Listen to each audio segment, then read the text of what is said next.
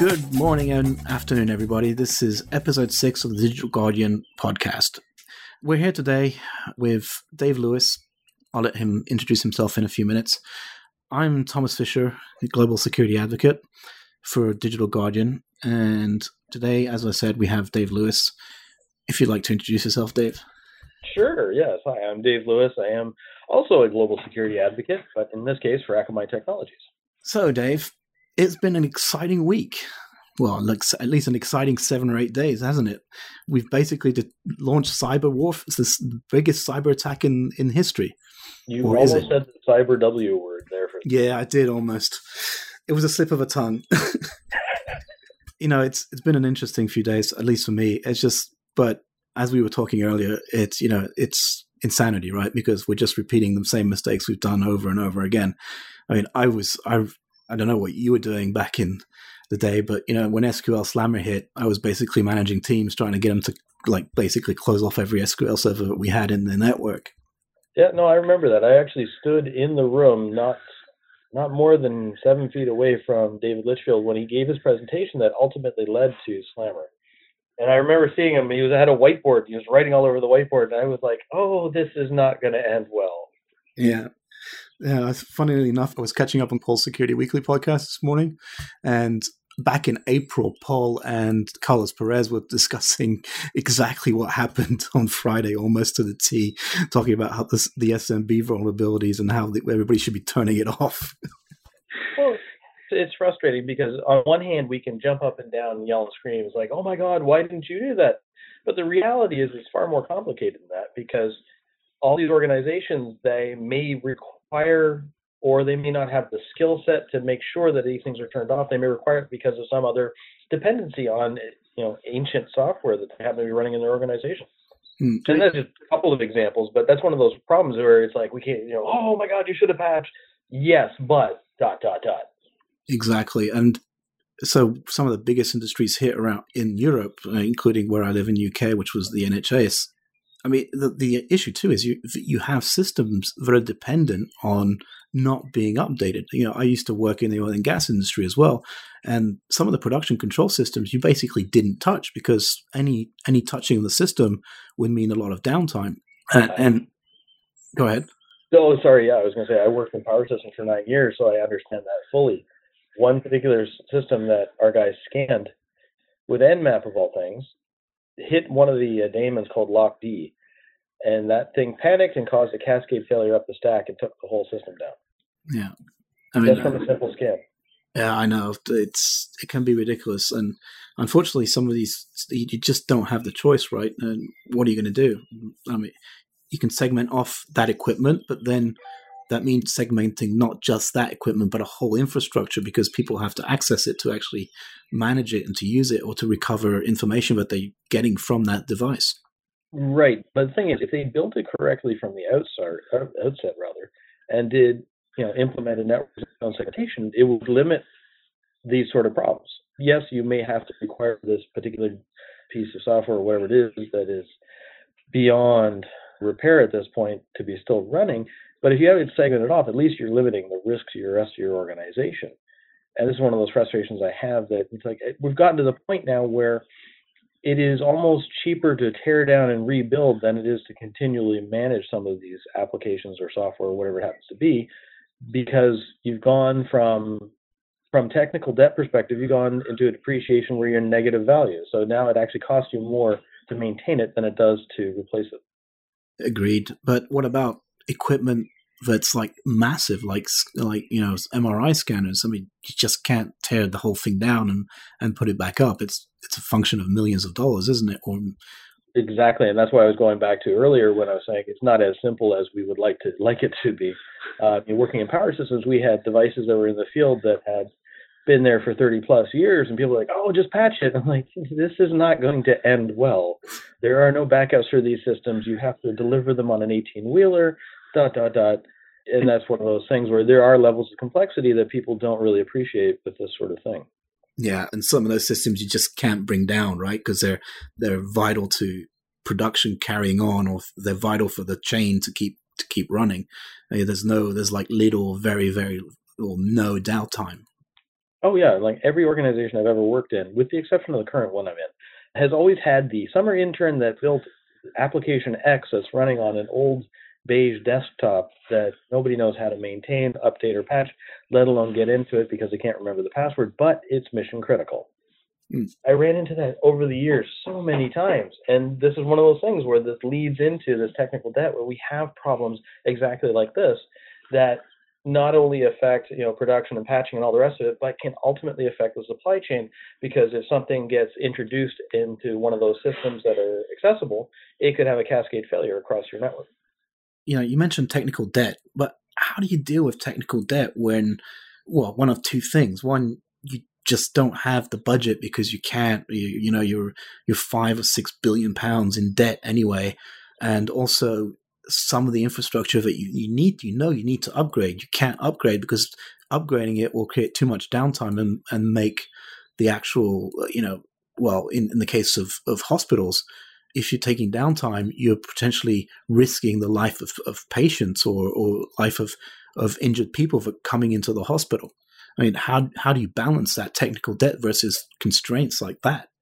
Well, it really is. You have to look at what are the risk exposures you have to your organization, and then start at the top of the list, the worst one of the bunch, and work backwards. There's no easy answer with this sort of thing, and that's one of the real difficulties is exactly that.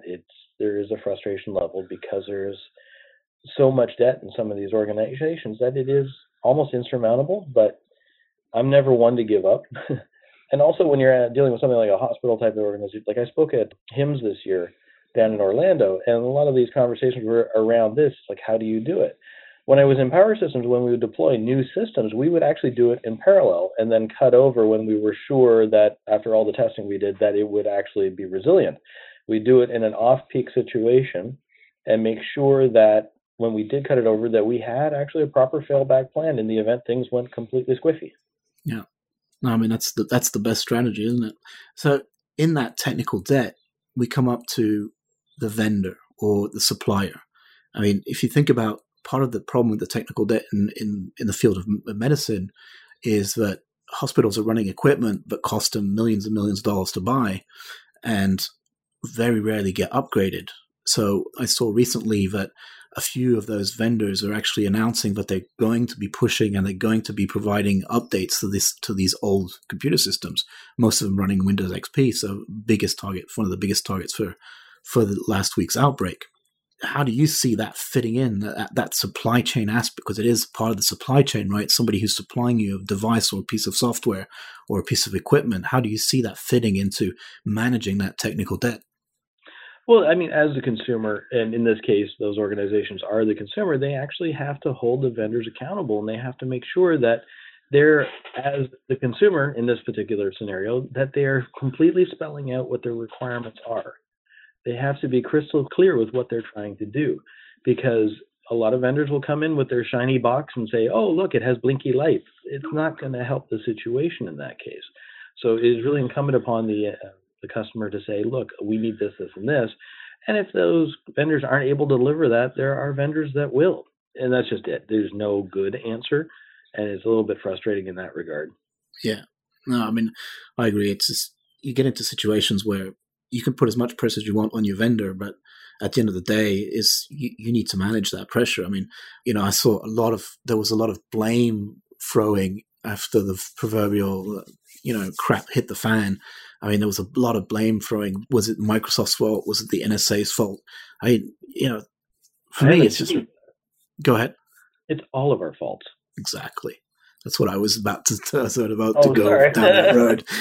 No, I mean, it's great. It's because if you think about it, it's like, we know, I mean, I think we both know, we've been playing at this game for long enough that, you can't pass that buck, right? You've got to take responsibility for your technical debt, and you've got to take responsibility for managing the systems that you can and can upgrade. I mean, I remember when I was lead, I was like the equivalent of SME for the desktop infrastructure for the company I was working for. I mean, we got set targets at that time where we had to basically, over a pool of over 80,000 PCs, we had to have monthly update rate of over 85 to 90%. And we were tracked on that. That was, we had that tracked in terms of our objectives and in terms of the CIO dashboard. when I hear what went on last week, I'm like, don't we do that anymore? Those companies just not bothering with their patch rates anymore? You know what it is I think that somewhere along the lines, we actually forgot how to be the adults in the room. And this is really something that is a bit troubling because, I mean, we look back, 10, 20 years ago when we were starting out in this whole field, there was a limited number of things that were available for us to work on, right? And as time has gone forward, all the applications have spun up, that there are so many different angles that you can look at.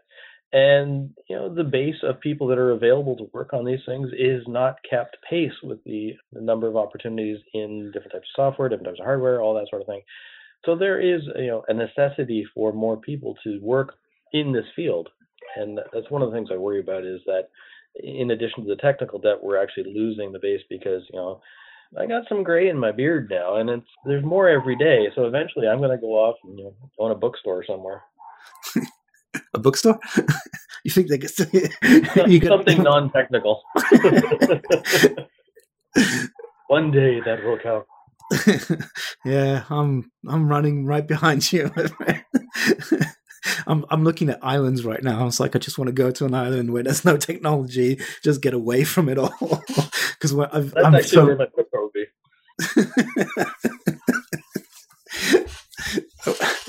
So, there is another aspect to the supply chain. I was thinking about when we were mentioning SQL Slammer, because this is an incident that I can't really discuss, but I worked with a long time ago. I worked with a customer who told me a story. It involved SQL Slammer essentially, but it was part of that supply chain issue.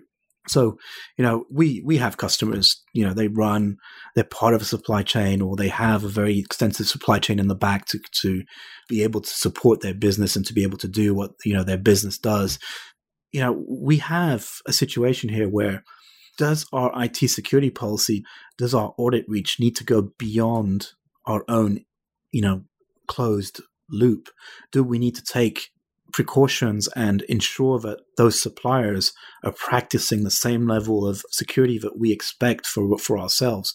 I mean, what's your kind of vision on that? How do you think a company should proceed to ensure that whole line of, because we're no longer just one closed entity in terms of a business. A business now relies on so much more.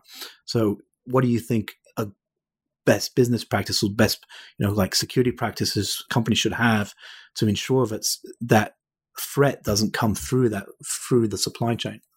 Well, this actually goes right back to what I was saying earlier about, spelling out your requirements. So, for example, if you're onboarding a partner company to allow them access to your own network, you want to go through the steps and make sure that they have done X, Y, and Z before you ever connect them to your network.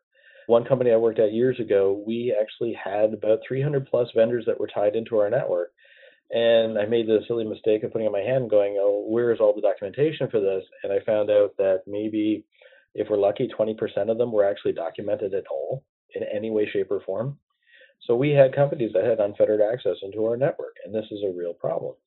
And then when you look at the software that you buy and purchase and put into your own environment, you want to make sure you're vetting it, because if you are outsourcing your code to, country X, Y, or Z, and it seems to be my thing for the day is X, Y, Z. But if you're outsourcing code development, you want to make sure that you're vetting that code that is being delivered. You want to make sure you're getting exactly what you asked for, and not having, either by happenstance or by, negative intent, that they're not introducing something into your environment, whatever it happens to be, that has, could have a malicious purpose, either by accident or by happenstance. Yeah. So, making sure the whole thing works as you expect it to work. Well, exactly, yeah. So if you're running a financial institution, you're developing your code offshore, are you just going to blindly take it and install it? It wouldn't be very swift, would it? No. But then again, you never know. It's swift. It's quick. Problems. Yeah. Oh, dear. The things that we say. The things that go on in the world. Yeah. So one other aspect that really got to me was the vector. Well, we still don't know what was the exact point of entry or what the exact vector for infection was on this thing. But one of the things that got to me is that it is definitely, moving around via over the internet via RDP or via SMB. Most people have confirmed that. Akamai does a lot of tracking of trends of network activity. Why do you think people are still opening those ports on the internet? I mean, what's your vision on that kind of? Well, why would you have SMB open on the internet?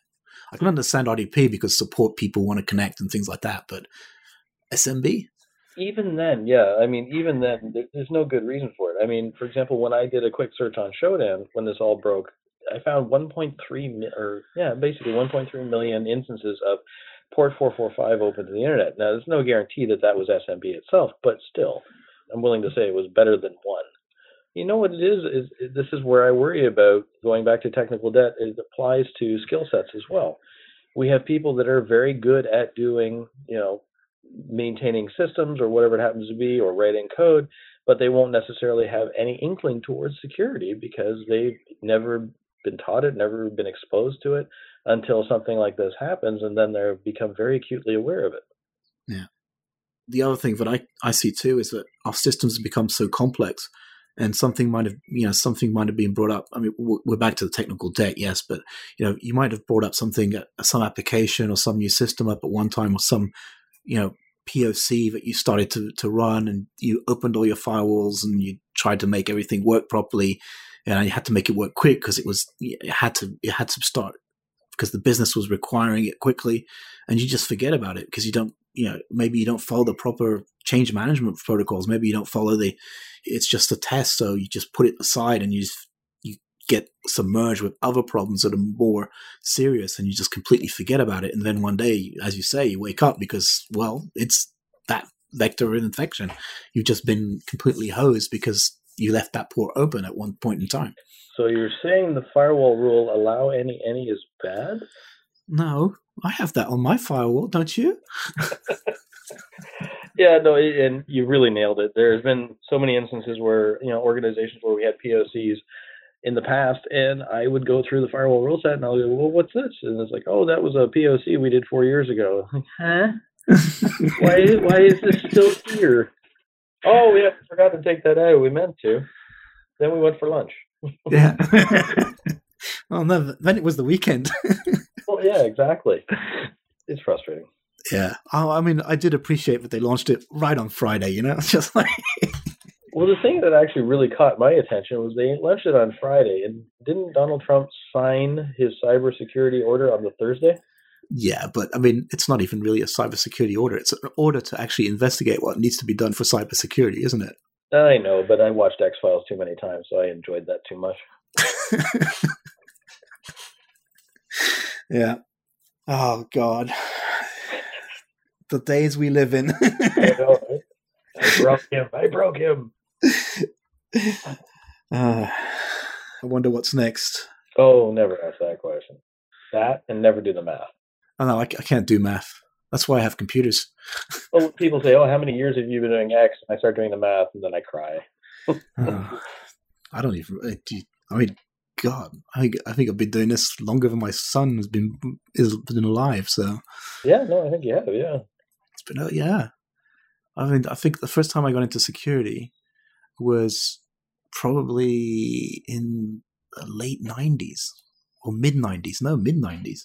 That's 1990, not 1890.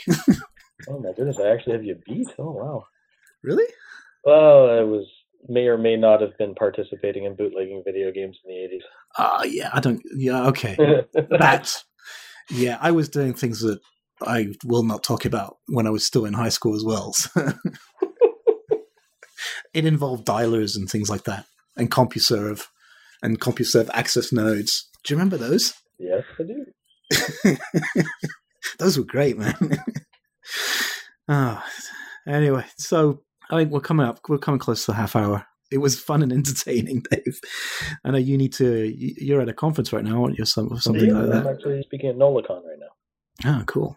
Well, that's a great thing to do. Keep sharing that knowledge. So, it was good to have you on board on this podcast, Dave, and thanks a lot for your insights. And we'll hope to see and hear from you soon. Will indeed. Thank you, Pat.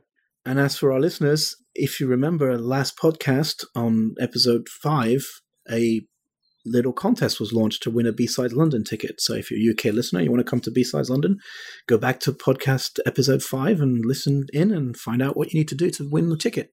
Well, have a good day, everybody. And thanks a lot, Dave, again. And I hope to have you on board in the far future.